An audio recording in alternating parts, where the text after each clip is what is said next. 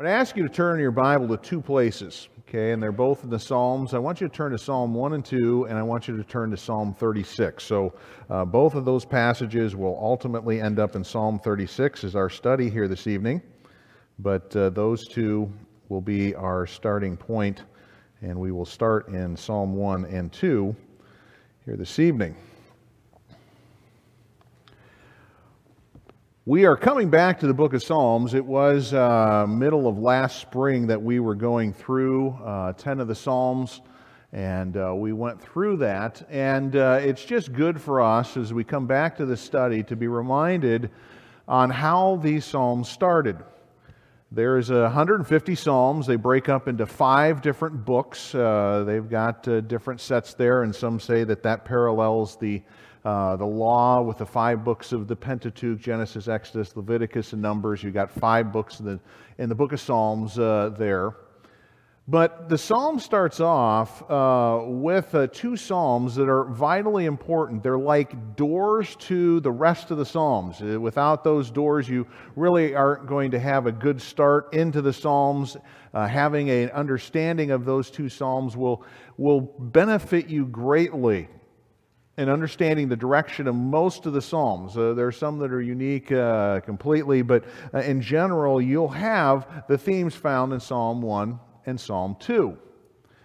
Psalm 1 starts off with the type of person that the Psalms are going to be a help to, going to be a challenge to. You have the first statement there in chapter 1, "Blessed is the man that walketh not in the counsel of the ungodly, nor standeth in the way of sinners, nor sitteth in the seat of the scornful, but his delight is in the law of the Lord, and in his law doth he meditate day and night." And you go, that kind of a psalm is exactly what God is looking for in the Old Testament, a person who fears Him. And that doesn't mean that he's quaking and afraid. It's just the fact that this person's got an awe of God. And you go, how did this person get an awe of God? Because he thinks about God day and night. There's not a time in his day where God is absent from his thoughts and absent in his considerations. God's a part of them. And as such, he is not spending his majority of his time with people who would be exactly opposite of that. The individuals that are described in verse 1 as the ungodly or sinners or scornful. I mean, the ungodly are just people who, we sometimes get a picture in our mind of the ungodly as people who are just really, really bad. You know, those are ungodly people. People that are ungodly are just people who live life without God. And you think about the world that we live in, you face some of the programming of our day, and as you go through the programming of our day on television, it's absent of God. And you might have good people in the stories, but as you go through, there's not any reference to God, there's not any paying attention to Him, consideration of it. They're just living life without God. I mean, that's just kind of the generic term for people who are living in this world and they really aren't paying attention to it. But you get to the end, you have the scornful, which are people who are intentionally making their goal to make a joke of God. That's their whole life and course.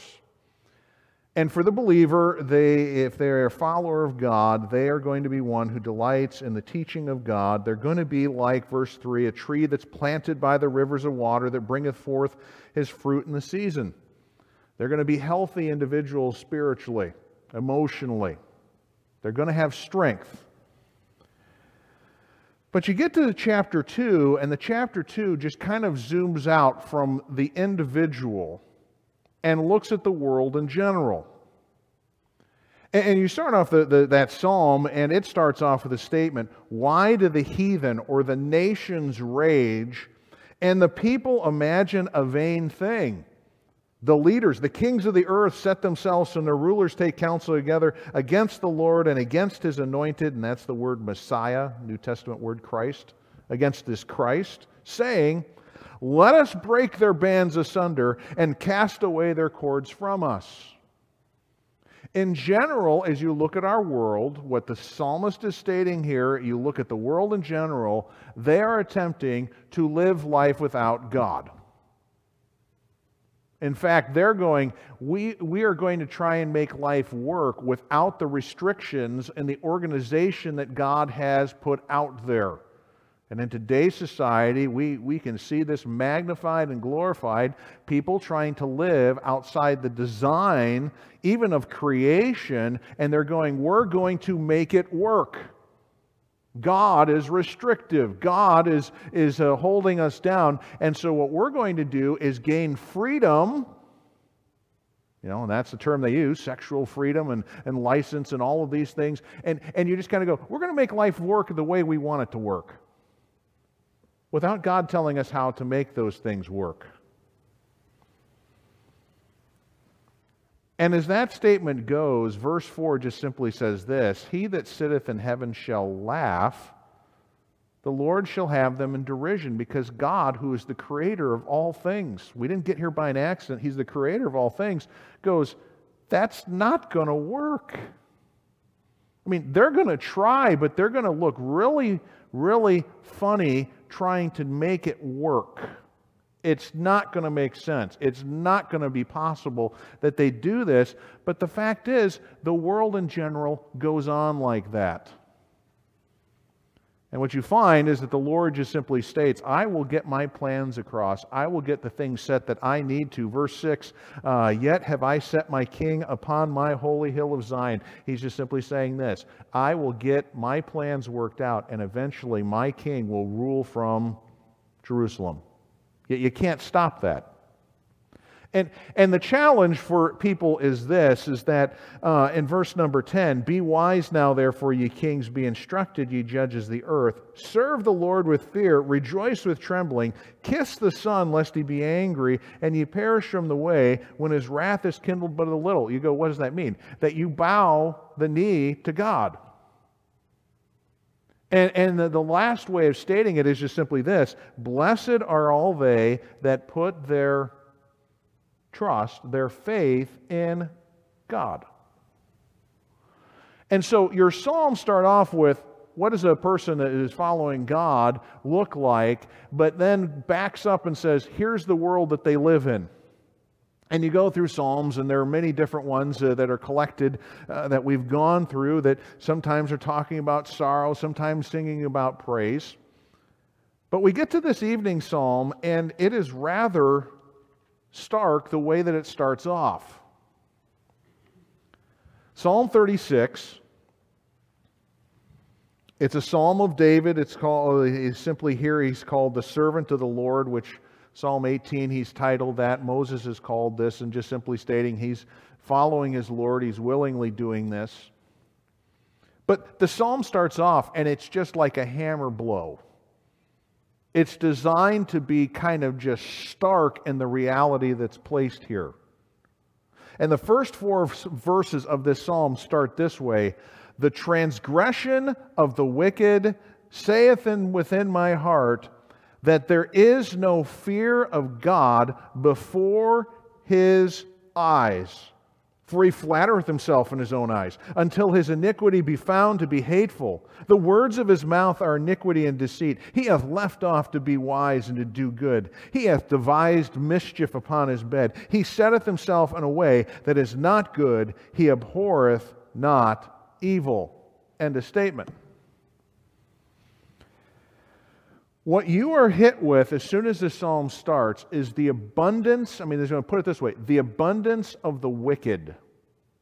The overflowing of the wicked. But I really don't want to use that term, because we're going to have a statement later that is talking about the overabundance of this. But there's just an abundance of wickedness.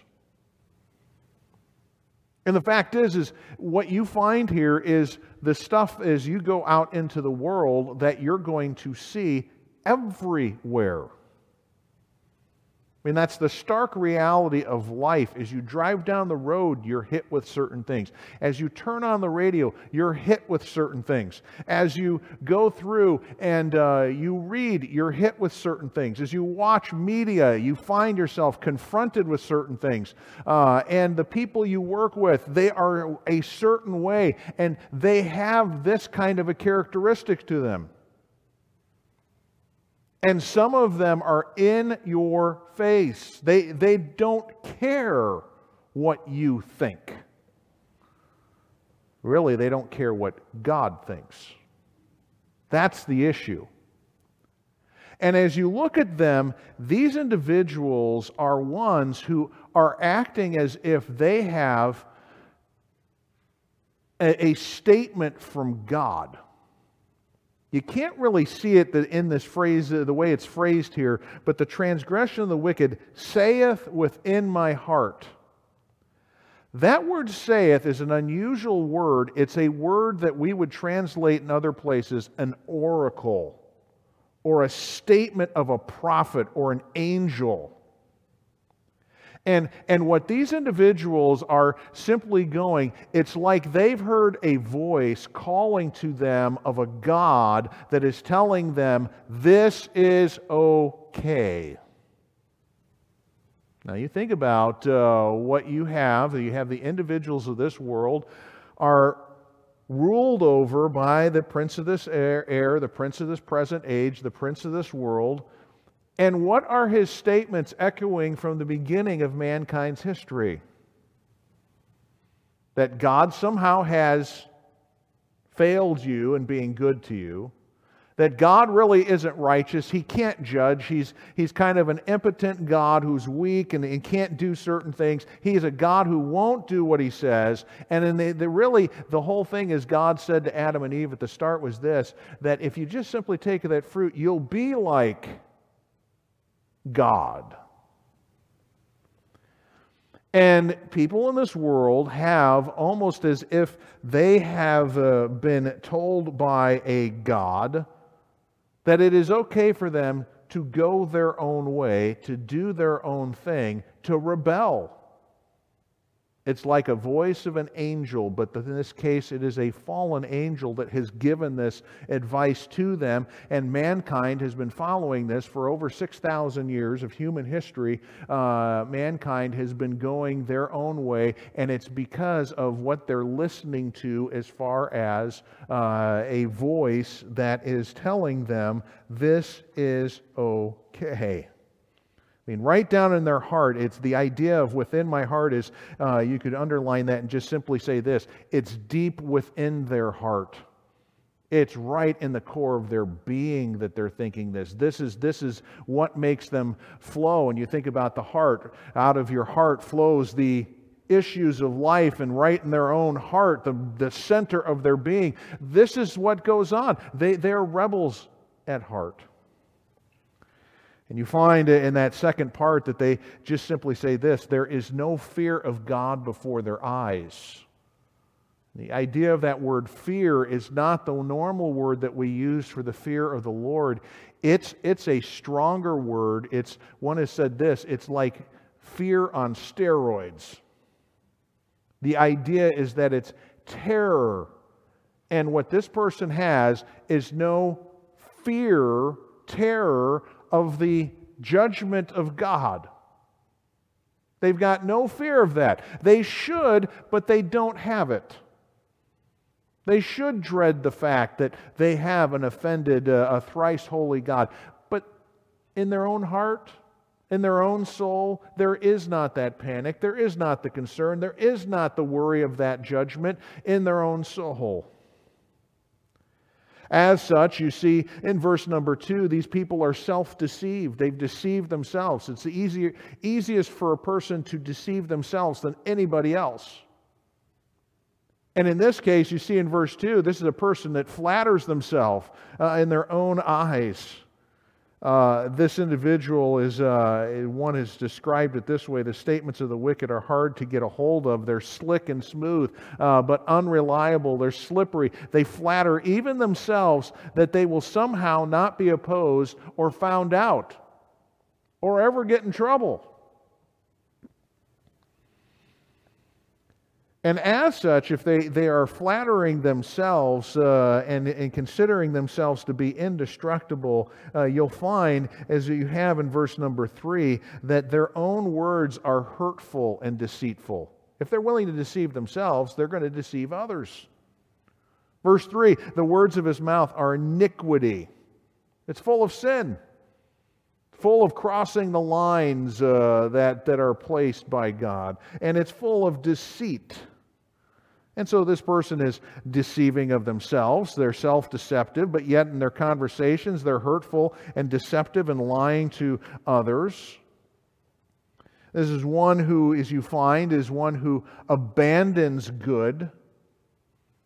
It'd be something he should have as part of his life, but yet you see in verse number 3, if left off to be wise and to do good, he's just abandoned those things that are right. And the idea is not just simply abandons it, it's like he turns and goes downward from them. The ideals that God has set, he's turned and gone away from this, downhill. This individual is unresting and considering the evil that they can do. Verse 4, he devises mischief upon his bed. When you think about this, hopefully when you rest, it's restful. Okay, that's the goal of sleeping, if you did not know that, for you to get rest. And what we attempt to do is to, when we go to sleep, hopefully get rid of distractions. I saw an ad for an app that helps you sleep better. And one of the things is that they say, well, why are you having trouble sleeping? They'll go, we'll give you 3 hints. And one of them is, you get upset by your phone. I mean, this is the world statement. You get upset by your phone before you go to bed. You have other distractions, and they go on. But the fact is what we try and do when we go to sleep is to clear out things and go, okay, I'm not going to let the activities and the plans of the day be something that I worry about at this point. I'll get my rest, and those things will be there tomorrow just like they were here today, and we'll be fine with it, but I need the rest that I need. Well, what the wicked does is that they lose sleep because they're just, what? They're thinking about more and more evil, more and more wickedness, and they stay up and they just can't get to sleep. Why? Because they're consumed with trying to figure out what they can do tomorrow, or even in the present right now, what they could be doing when they should find rest. They're resting in their plots. I mean, one said this, even time normally spent in rest and recuperation is occupied with the plotting of evil. What else can I do? What can I get that is not right? And as such, these individuals, if they aren't getting the sleep either, they are destructive in their sleep habits. They're destructive during the day. He setteth himself, as you see in verse 4, in a way that is not good.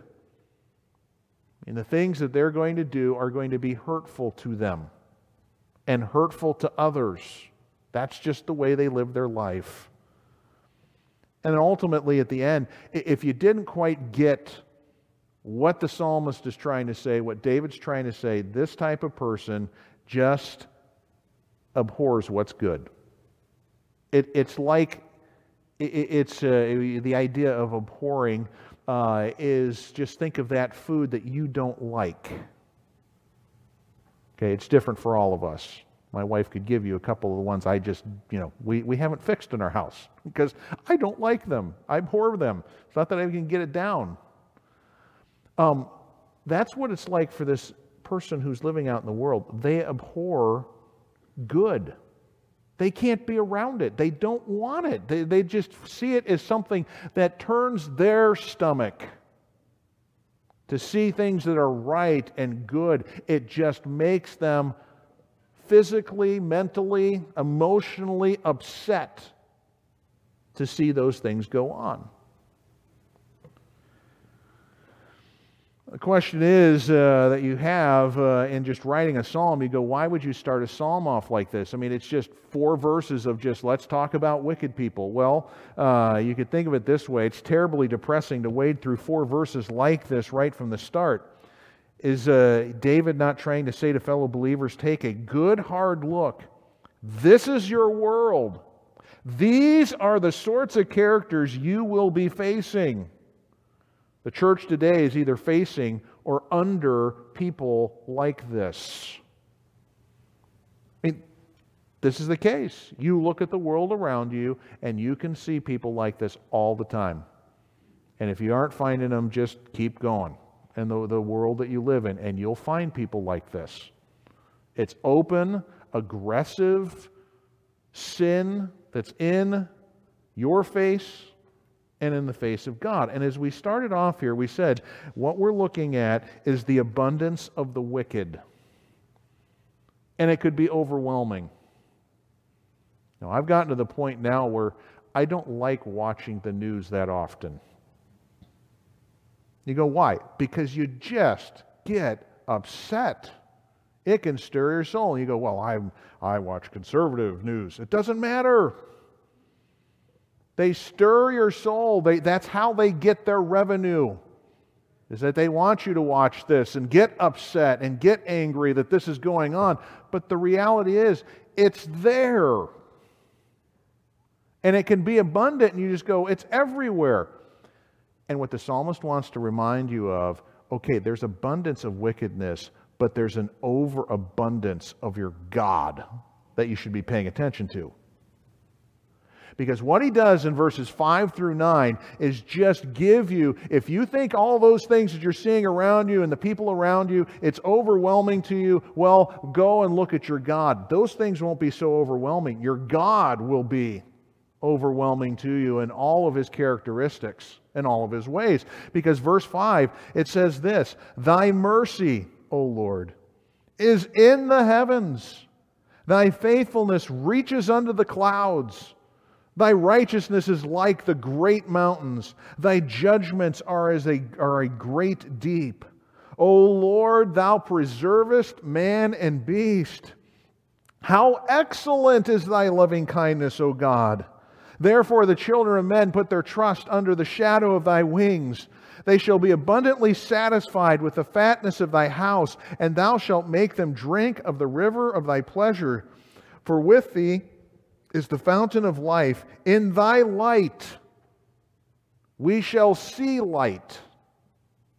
I mean, what you have in this passage is that you could almost say it from a New Testament perspective, where sin abounded, grace abounded much more. And we could be overwhelmed by what's going on here. And the words that are used here is simply describing all those characteristics that we want our God to have. If our God didn't have these characteristics, we would be truly upset by what goes on in our world. And the words used here to describe what God's characteristics are the most majestic and the largest terms and the biggest illustrations that we can possibly come up with to describe our God. I mean, you just have that first statement that's there. Thy mercy, O Lord, is in the heavens. That word mercy is that word that is a great word to see in the Scripture. It's the word hesed, H-E-S-E-D. Hesed is this Hebrew word that can mean multiple different things, and all of them are accurate. It can mean that God is loyal, that God is faithful, that God is kind, that God loves fully. He is fully loyal to His people, and He loves them, and He gives them abundant mercy and grace. I mean, it's really the characteristic in the Old Testament outside of God's holiness that is magnified throughout the Old Testament, that there's a God out there that has all these good things that He overflows in. And what the psalmist just simply says, if we were to stack this up, you always hear these things, if you were to stack this up and it got to the moon, here, you would barely become, whatever, if you took dollar bills and you stacked them, you'd finally cover, by the time you got to the moon, what our debt is right now. I mean, these silly statements like this, but they have them. We understand that if we can say something, that something is vast as space, we're now, in our generation, we're understanding more and more how vast that statement is. Because it's not just that we have a couple of galaxies, we have billions of galaxies with billions of stars in them, covering billions and billions of light years in distance. And you see the statement is that God, your kindness and loyalty and faithfulness and love for us and the mercy and grace that you have is something that excels to the heavens. I mean, it's up above the clouds. but it's beyond that. It's in the heavens. And for us to think that way, you kind of go, you know what? It seems like these people that are on earth are so small. You get in an airplane, you go fly anywhere, you begin to realize how insignificant we really are. I always like flying into the airports here in Midway and to O'Hare, but specifically Midway, because most of us can see our homes. And so you're like, hey, used to be we lived in Manhattan, so it was really easy to go, oh, there's the racetrack, and okay, follow it down, and our home's somewhere over there in those trees.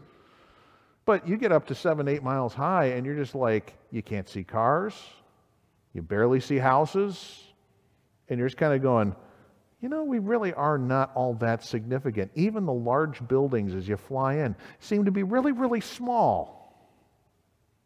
So it is when we view our God, the wickedness of this world may seem so overwhelming, but it ought to be as we look at God, we're suddenly going, the wicked are nothing in comparison to what our God is like.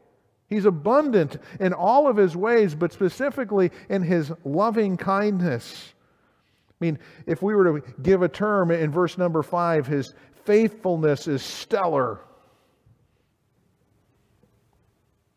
God has never failed one of His people, ever.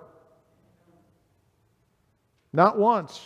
I mean, we had a story this morning that we looked at, Joseph. He didn't fail Joseph, even though he's in what you would say in the worst of circumstances in humanity. God didn't fail him. God never fails any of His children. There'll never be a time where God's promises will fail, which is a wonderful thing to consider, because when you look at this life and you're going, if this is the only life I have and God's promises are not going to matter, or God can't keep them, it would be hopeless. But you're thinking God gives us hope beyond this life. You go, why? Because He's a faithful God. His promises are sure. So if He says, whosoever shall call upon the name of the Lord shall be saved. He's faithful to that promise. He's never given up on that promise. And for us, as we look at this, His loving kindness is beyond the stars. You could say His faithfulness is stellar. His righteousness, we could say, is unreachable. You think about what He uses in verse 5 or verse 6, thy righteousness is like the great mountains. You read the scriptures, that's usually describing a place that's unreachable. That's a protective place in the culture of that day. And for us, when we have God and His righteousness, it's something that's unreachable. God always does right. It's unlike us here on earth. We always are coming up short of the glory of God. We're failing in our righteousness all the time. You think about God's, His is unreachable. And His decisions that He makes and the standards that He makes are high and above what we would ever expect. When you think about individuals who are following after God and they do have some measure of righteousness, but when you look at your God, you realize, I'm coming up still far short of this. How good and right He is. It's like going out, if you've ever done this, and you've driven from here out to Colorado or Wyoming, and you get into those states, and suddenly you come up against the mountains that are there, the Rocky Mountains. It's hard to realize that you're already a mile up, because it's been kind of flat the whole time that you've been driving out there, but you didn't realize you're getting higher. You're already a mile high. That's why Denver's called the mile high city. But you look at those mountains behind it, and down those fronts, you get down to Colorado Springs, and you think about this, and you've got Pikes Peak that's over 12,000 feet, and you're going, I'm not even close yet. And you look at this and go, this is overwhelming, and you're driving up those hillsides, and you're like, I hope the car makes it. And you're just kind of going, that's what God's righteousness is like. It's just something that is very hard to get to. And then you see this about His judgment. It's unfathomable. I'll use that big word, but you go, what do you mean by it's unfathomable? It's the term that He uses in verse number 6. Thy judgments are a great deep. And for people back in that culture, they would have thought to get into the water and go down any distance at all, 50 feet, 100 feet, we're way down there. I mean, now we know, that the oceans sometimes get as far as 7 miles deep. And this is what it's just simply saying, is that God's justice, His capability to always make right decisions and always do what's right and come to the right conclusions and make right decisions, it's hard for us to fathom that because we go throughout our days and look at the decisions we make and we're, half the time in error on our decisions. Our God, not like that. Never makes mistakes. His decisions are always right, and for us, that's something that's unfathomable. It's hard to believe, but your God's like that. Your God's like that. He's got unfathomable judgment. And then you see in verses 7 and 8, it's just this, the idea that there's an all-encompassing provision of God. He provides everything you need. There's nothing that's missed. Verse 7, how excellent is thy loving kindness. He comes back to that term he starts off with in verse 5, thy mercy. How excellent. You can't come up with any other words, but here's the best word I can come up with. How excellent is thy loving kindness, O God. Therefore the children of men put their trust under the shadow of thy wings. They look to you for what? We would say this, it's using the illustration of birds, but what do you have baby birds do? They naturally find protection under the mom. And for us as believers, what we have with this all-encompassing provision of God, the first thing that we have is this idea of protection, refuge. I mean, both earthly and heavenly beings find their protection under the wings of God. And understand this, it's not just merely a passive protection. When you think about those mother hens, they're very active in their protection of their young. God is not just merely sitting there going, I'm like a defensed wall. No, God is actively protecting. He's energized in His protection of His children. He's like this. He is one who provides in His provision that He provides satisfaction. Look at verse 8. They shall be abundantly satisfied with the fatness of thine house. The idea of fatness is just the abundance of your house. And thou shalt make them to drink the rivers of thy pleasure. When you think about this, God is a good God, and we have yet to even comprehend the abundant blessing that God's got for us, not only in this life, but the life to come. We talk about a river here. We're going to be in a city that has a river that flows from the throne of God. It's for the satisfaction of the nations, the trees that are there. He gives satisfaction. And not only this, He gives life and light. Verse 9, for with thee is the fountain of life. And I think about this, and it's amazing that God gives life to beings. Make a study even of how from conception to birth a baby is developed and formed. It's something that keeps people in the world awed. You go down to the Museum of Science and Industry, and I'm surprised they still have the exhibit there, but they go through the lifespan of from conception right up to birth, and you look at everything that goes on and everything that works together, and they use the terms, the miracle of life.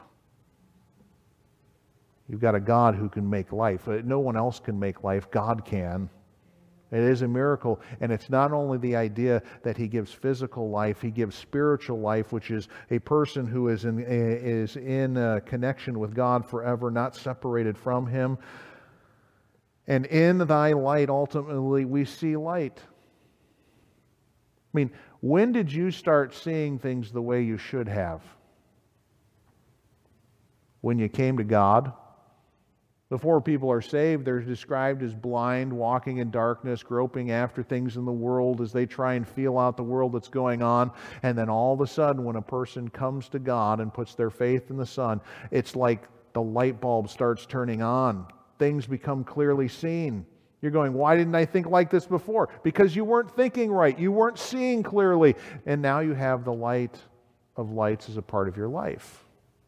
And these are all the things that David just goes through and goes, okay, you look at this world that you live in, it seems overwhelming. This one person makes life obnoxious for you. Wait a second, you've got a God who is incredible. And He's faithfully caring for you and protecting you and watching over you and cares for you and has poured abundant blessing upon you. He's your God. There's an overabundant God that you have. So then you go, okay, what does that mean for me? If we were to give a theme to this passage, which I have not given it to you yet, just kind of wanted to work through this psalm as you come apart or across the parts of it. If you were to have a theme, it's just simply this: the believer is driven to earnest prayer when he sees the abundant wickedness in the world and the overabundant goodness of God. Let me state it again. The believer is driven to earnest prayer, communication with his God, when he sees the abundant wickedness in this world, and we could put in the word but in contrast to this, but they see the overabundant goodness of God. What you have in verses 10 through 12 is just simply prayer. You live in a world right now, you haven't left it yet. The Lord hasn't taken us out. He's left us here. We're in this world with people that are like what we read in verses 1 through 4. They're still there. In some cases they are there. They're running your business. They're running your life. Their government you're underneath. They do this and they're living their lives out on full display. And you go, okay, what do I need to do? When I finally see the abundant goodness of God and His incredibleness, it's just simply to communicate to Him, to talk to Him about what's going on in the world around you, and go, Lord, take care of these things because I can't, but your overabundance can. I mean, look at verse number 10. What I almost said the apostle, what David says here, he asks and intercedes for continued loving kindness. And here's that word again. We found it in verse 5, mercy. Verse 7, loving kindness. Here it is in verse 10. O continue thy loving kindness unto them that know thee, and thy righteousness to the upright in heart. Lord, don't stop your faithfulness, the good things that you send me, the loyalty, the faithfulness. I can't make it in this world without you, so continue the good things that you're doing in life. The psalmist finds himself between two themes: the wickedness of the first section, the abundant blessings of the last. His action is to turn to just simply urgent prayer. And he's saying, Lord, prolong your commitment. Stretch this idea of continuous. Just stretch out something, and you go, can God stretch things? You go, yeah, because He's infinite in all of His ways. We're not going to get past what He's capable of. But yet you still pray to Him, Lord, may I see your loving kindness. May I understand it. May your faithfulness be seen in my life. Don't let me get to a point where I'm not seeing it. Let me see your goodness in a world that is just turned upside down in its rebellion against you. Let me see this. Let it continue on. Don't let me get to a point where I'm going, I'm not seeing this. I'm not seeing your loving kindness. I'm not seeing your faithfulness. But beyond that, it's also the fact of interceding just simply for powerful protection. Look at verse number 11. Let not the foot of pride come against me, and let not the hand of the wicked remove me. Lord, protect me against evil people like this. These are people who spend their days and nights plotting what evil they can do to them for themselves and against others. Lord, I don't have the ability to be up 24/7 and deal with all of this. You can take comfort in the fact that the God of Jacob neither slumbers nor sleeps. He doesn't need it. And so you just simply say, Lord, protect me from people who have as their designs the destruction of myself, especially when people find out that are like this, that find out that you're a follower of God. 2 Timothy makes it clear, yea, and all that live godly shall what? Suffer persecution. If you live godly, the idea is that you live as if God really exists and you really do have to relate to Him, and that you're going to have people that persecute you because you live that way. And so what you just simply say is this: let not the foot of pride, let not the hand of the wicked remove me. Lord, protect me from people like this. Verse 12, there are the workers of iniquity have fallen. They are cast down and shall not be able to rise. What you have here is just simply an acknowledgement of what God will ultimately do. You know, people that are like this, the sad reality is that they will ultimately be cast down. Or as you have in Revelation, they're cast out into the lake of fire, which burneth with fire and brimstone. You have individuals that are like this, and we ought to just simply acknowledge that as we're praying for individuals like this. Lord, protect me from them, but help them to realize they are just living merely for this life, and afterwards their destruction is sure. Help them to see that as I live in this life, protect me from them. But these individuals have a need to understand that their end is sure. As Psalm 2 talks about, it's you need to get prepared. You need to kiss the Son. Blessed are all they that put their trust in Him. Those people that are like that, they need to put a faith in God. And so as we look at the world around us and we are upset because of what's gone on, where it seems like the wicked are getting away with everything, look to your God. Look to Him.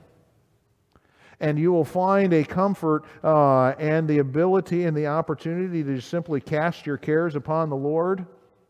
He does care for you, and He will take care of them. The song I would like to sing in closing here, and we'll have Dave come up here in a second, is a song that I came across multiple times as reading the psalm, and you had different commentaries just going, this is a great psalm, and you're just like, why didn't I think of this myself? It's the hymn that you find on page 204. Turn your eyes upon Jesus. And what are you told there? When you turn your eyes upon Jesus, the things of earth become strangely dim in the light of His glory, how incredible He is, and His grace, the things that He gives us. And we at times just get upset, and I can myself get this way, but we get too easily stirred by what's going on in this world, and you're just going, well, you have to remember your God. We got to think about Him a little bit more than we do. We turn on the radio and it's just kind of the thing that we're listening to, and for an hour we hear people are upset about things and angry and frustrated and bad things going on, and we can go for an hour and never think about what our God is like. And so really we need to have this statement of turn your eyes upon God and the Son of God, who is God. Turn your eyes upon Jesus. Look full in His wonderful face, and the things of earth will grow strangely dim. So this is a song just to remind us. Really, I don't know if the person writing "Turn Your Eyes Upon Jesus" had this psalm in mind, but it is very much close to the whole theme of this. And so we're going to sing this as our closing hymn here this evening. So it's hymn number 204. I almost said 402. 204. Turn your eyes upon Jesus, and we'll sing all the verses of this because it's a good song confirming what we've heard in this psalm.